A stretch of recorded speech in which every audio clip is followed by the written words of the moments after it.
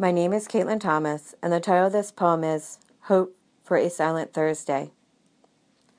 You could be the unbending of a pole that snaps in the wind, the rumble of thunder that never brings the cooling rain, the lament of the Gaul who lost his chunk of moldy bread, or even the broken hinged trunk I found in the attic. But you will never be the song of the wren, the last tomato ripening in the sun, or the faith of the farmer reaching beneath the speckled hen. You are not the purr of the calico who shelters under the green shed. Only she could be the purr celebrating leftover cod after presenting me with the headless body of a mouse. You are pebbles honed to sorrow points and sticks sharpened to poison-throated spears. You are acid leaked from brain to lips and the red gas can that pours fuel to pain.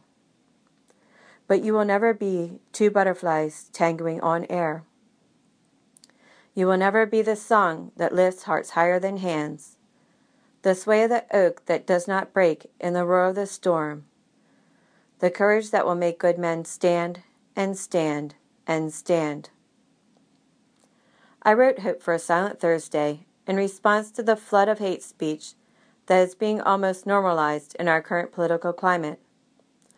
I wrote it to remind us that, in the end, the good and the just must prevail, as it has over and over throughout history.